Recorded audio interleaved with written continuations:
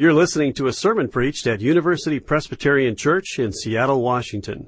For more information, please visit our website, upc.org. Just about 3 years ago, the Washington Post invited one of the greatest living violinists in our day, Joshua Bell, to play the violin in a subway station in Washington, D.C. And maybe you saw the article in the Washington Post. Joshua Bell, who to travel the 3 blocks from his hotel to this subway station, did not want to walk. He took a cab. Why? Not because he was lazy, but because he needed to care for his violin, a Stradivarius, never having been revarnished since it first came off the master's hand. And this great performer stood in the midst of the morning commute for almost an hour. And 1,000 people, more than 1,000 people passed by him, listening to some of the greatest works of Western civilization played on this violin. And you know that during that whole time, not once did a crowd form.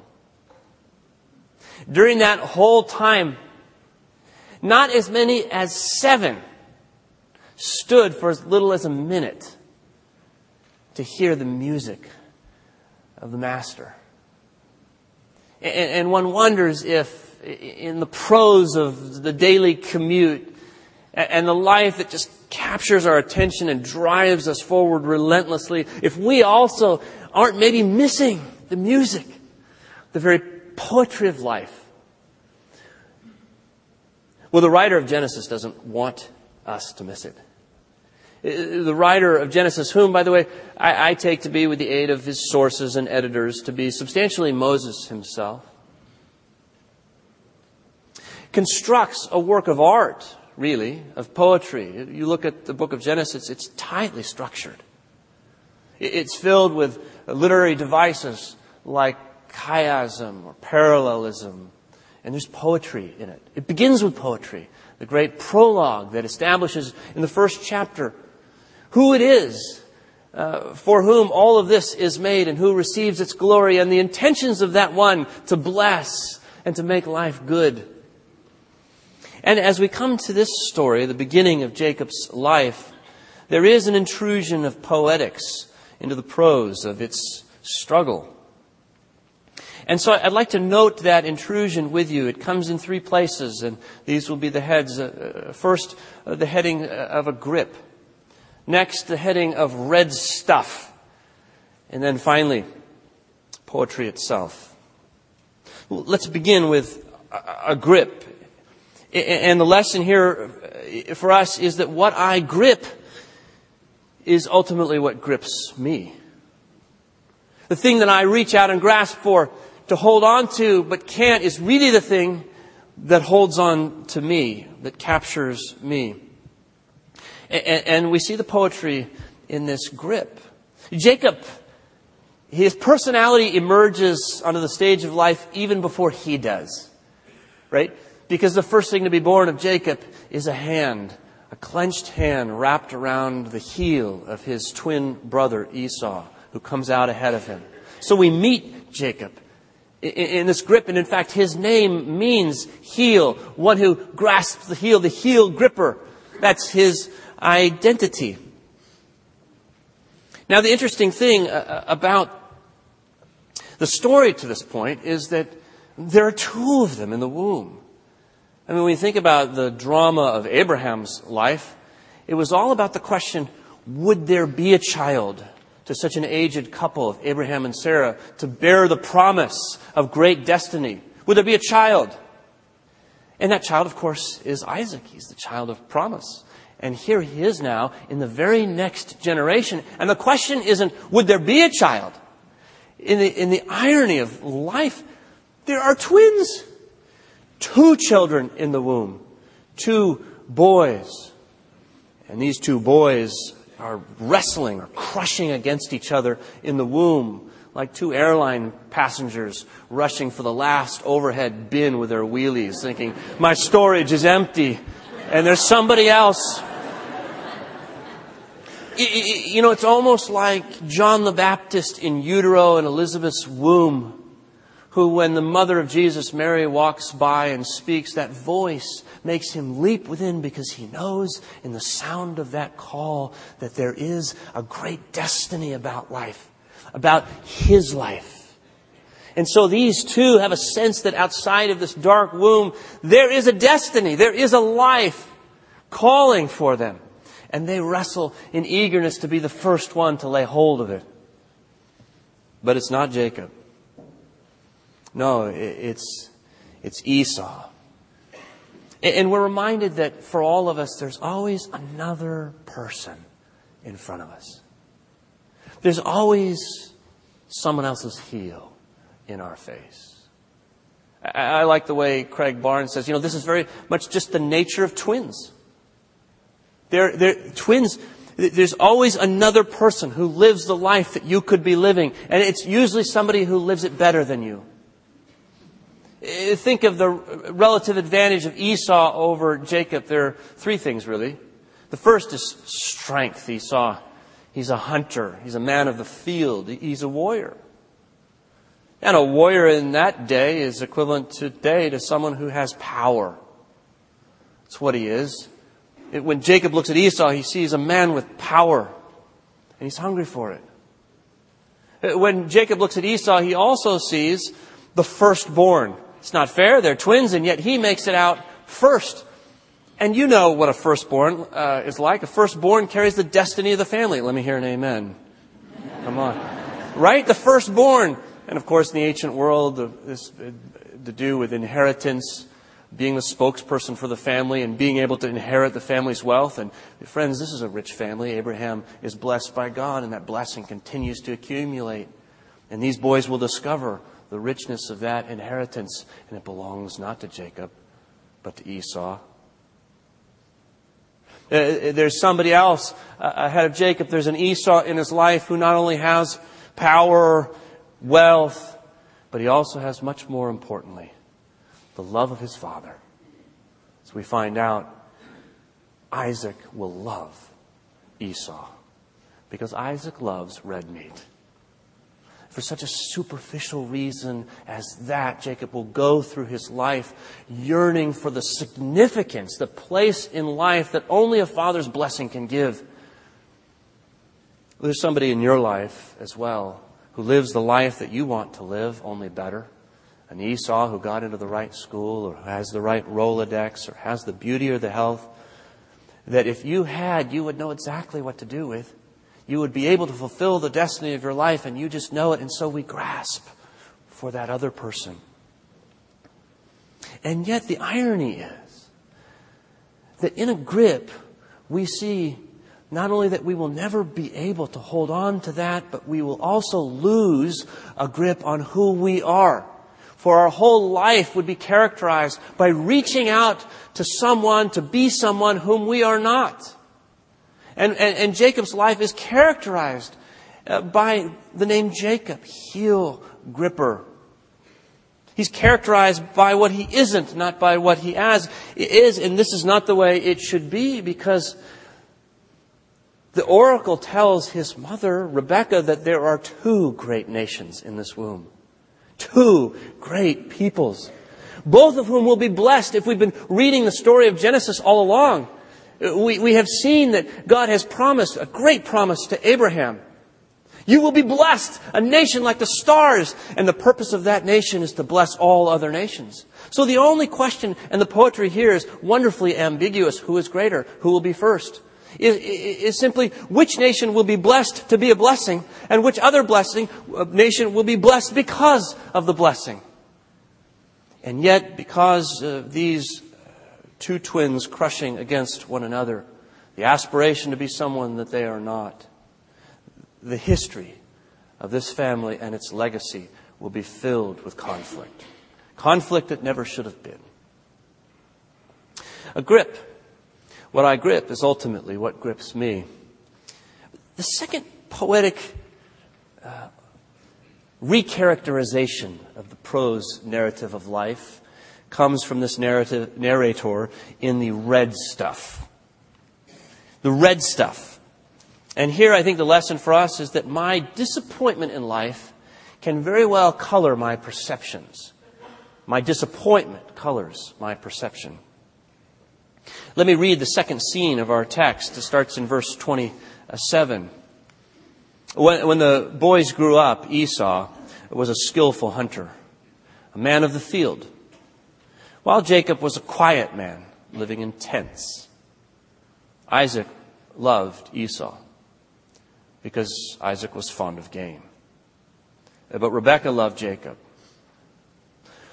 Once, when Jacob was cooking a stew, Esau came in from the field and he was famished. Esau said to Jacob, "Let me eat some of that red stuff." And by the way, in the Hebrew, I don't know if it's a stutter or just sloppiness on Esau's part, he repeats that phrase, red stuff, twice. Red stuff, red stuff. Give me some of that. "For I am famished," he says. Therefore, he was called Edom. It's a reference to red. Jacob said, "First, sell me your birthright." Esau said, "I'm about to die. Of what use is a birthright to me?" Jacob said, "No, swear to me first." So Esau swore to Jacob and sold his birthright to Jacob. Then Jacob gave Esau bread and lentil stew, and he ate and drank and rose and went. Thus Esau despised his birthright. Red stuff. The reach into somebody else's life to be someone whom I'm not leads these two men to a bowl of soup. And you say, really? It's all about stew? You have to understand how the Israelite would hear this story. This is a story that just freezes time and space and drama and suspense. Because you see, they know the significance of these two men. They understand from the names. One is Jacob to be Israel, and the other is Edom, red, to be Edom, the nation of Edom, which locates in Seir or Harry.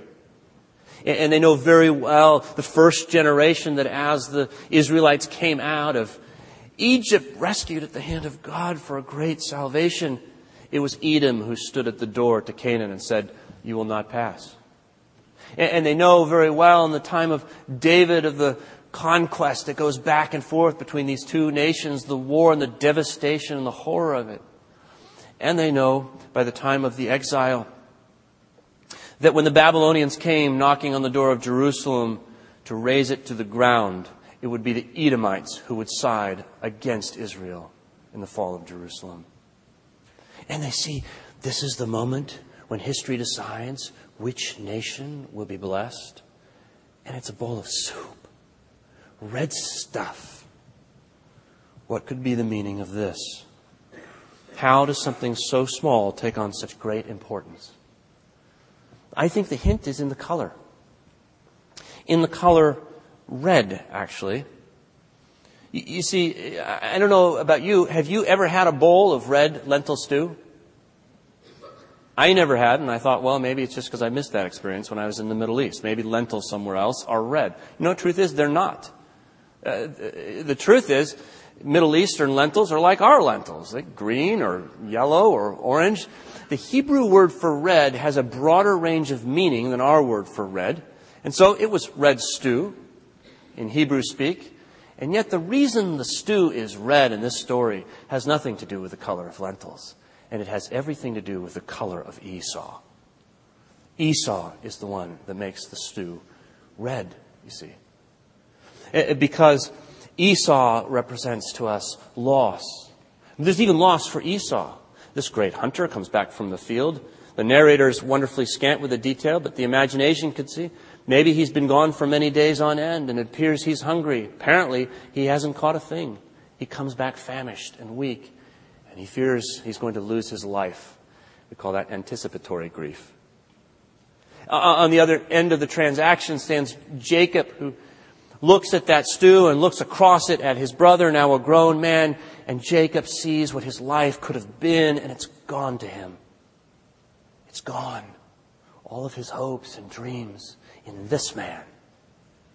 I will never have the power that he has. I will never have the wealth that he has. I will never have a father's love and blessing because of him. And so these two negotiate their grief over a bowl of stew. You go, really? How can something so small take on such significance in our lives? And the answer is, of course, grief, loss, compounds. And then it comes out around the smallest of things. I can remember Ann and I, my wife, we went on a date night one time, and we went out, this was a few years ago, we went out to, I don't know, it was dinner or a restaurant or whatever, and we're coming back and driving home, and we have a fight. It's not unusual for us. We have an argument, and she was right. I'm just going to say that right off. But the interesting thing is we don't remember what it was about. But it was a huge fight. I mean, she looked at me, just fed up with me, and she said, pull the car over. I'm going to walk home. I said, you can't walk home. She said, pull the car over. I pulled the car over. She opened the door and got out. I couldn't believe it. And I drove the remaining 100 yards back to my home, up the driveway, and I sat there and waited, hoping she would catch me, because I had noticed that the babysitter was in the window. Now, this was an awkward moment because I was a campus minister and she was one of the students in my ministry, which meant I was a role model for her. And I could only wait so long before she would wonder what were they doing in the car. Well, the answer is there was no they, and I sheepishly opened the door and it was just me. And she looked at me and said, how was your evening? And I said it was fine. Where's Ann? Oh, she'll be along. And she was, thankfully. But neither of us can remember what that argument was about. And I asked Ann about it yesterday. She said, well, I remember my billfold was my lap, and I think maybe it had to do with which currency we were going to use, a 20 or a couple of 10s. So you're kidding me! Well, the argument wasn't about currency. The argument was about the loss that we felt in our relationship, not being heard, of not having the kind of marriage that we wanted to have, not having the kind of evening that we got. And all of these experiences of disappointment had snowballed and attached themselves to the smallest of symbols. One wonders if this isn't what happened to the marriage of Isaac and Rebekah. Because if you've read a couple of chapters earlier, you see that Isaac and Rebekah had a storybook beginning to their wedding. I mean, God literally brought these two together with signs and wonders. And it was a beautiful, warm beginning. And yet now look at them. They've divided their parental loyalties against one another. In 2 chapters from now, we're going to see them scheming and plotting, listening in. Trust is absolutely gone. How does that happen in a marriage? I have a theory about this. It's just a theory, but notice that the first scene is bracketed by a period of 20 years.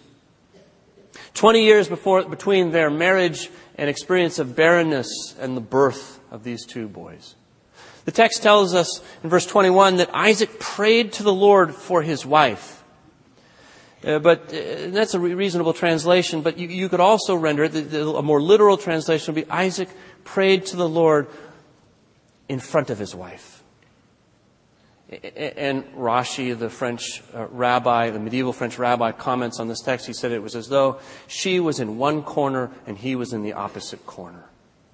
And perhaps she understood his prayers to be the prayers of a loving husband, day after day, year after year. But with time, as the pain of her barrenness began to bring great disappointment into their marriage, she began to hear those as articulations of disappointment and rejection.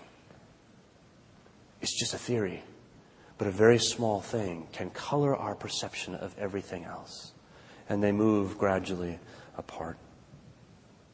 So that by the time Rebekah has this traumatic pregnancy, this prenatal conflict within her, it is enough, this little thing is enough for her to say in verse 22, if it is to be this way, why do I live? Which is an important question. And I appreciate the intellectual honesty she has to ask the question. This is the question that Albert Camus, the French existentialist philosopher, asks himself in all integrity. I have answered many questions, he writes in The Myth of Sisyphus, except for one, and that is the question of suicide. If life is utterly meaningless, why do not I take my own life? Why live? He and Rebekah both ask. But the text gives us an answer. The text draws our attention to the poetry of God's grace. And here is the third point. Finally, that the poetry tells us that God's grace blesses our life. Notice that she asks this question of the Lord. She goes to inquire and seeks an oracle, and the Lord speaks to her. He's gracious enough to give her answer, and the answer comes in poetry. This and only this in this text. The indentation in your Bible will tell you that this is nearly a song, a hymn. The ancient truths, the great truths, are carried better in poetry. They're held better in our memory.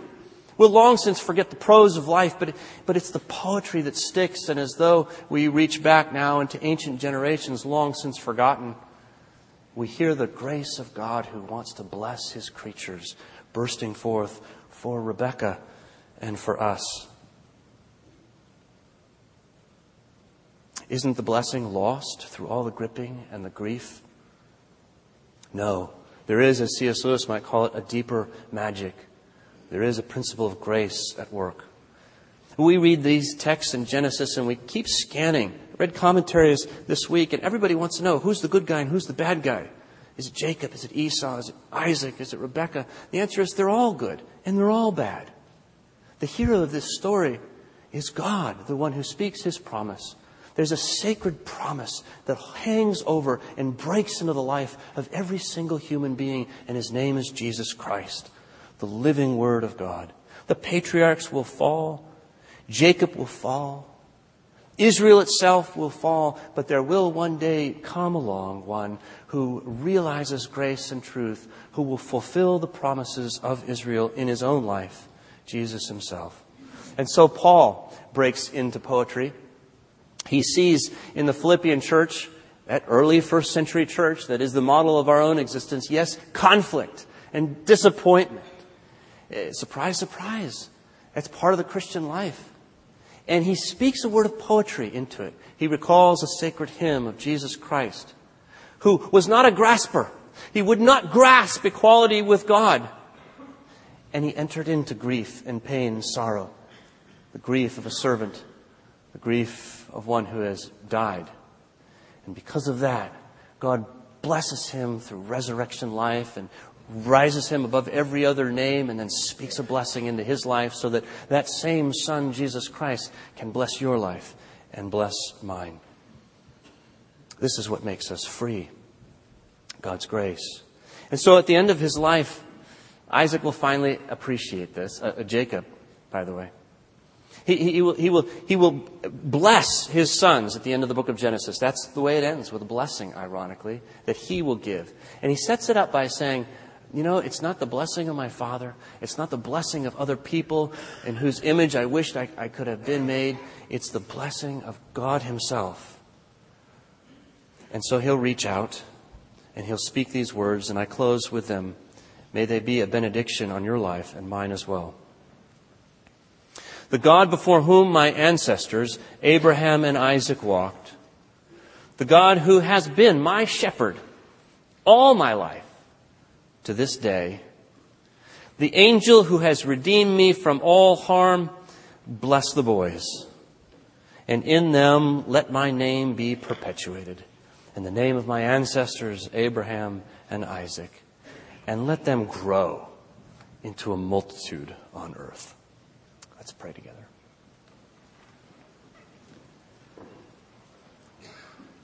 Gracious God, we hear in these words the music of heaven by which our lives are to be lived. Grant us grace enough to pause today, to break the steady flow of prose that otherwise characterizes our lives, to hear that music, to be taken in by its poetics, to be woken up by the poetry of the God who loves us and sent His Son, Jesus Christ, to rise for us, and to allow those lyrics to change us and to make our day and our week and all of eternity different because of you. In Jesus' name we pray. Amen. For more UPC audio or to find out about service times, visit us at upc.org. All online audio is available on CD and cassette. To order copies of sermons and classes, please visit upc.org/audio, email audio@upc.org, or call 206-524-7301, extension 117.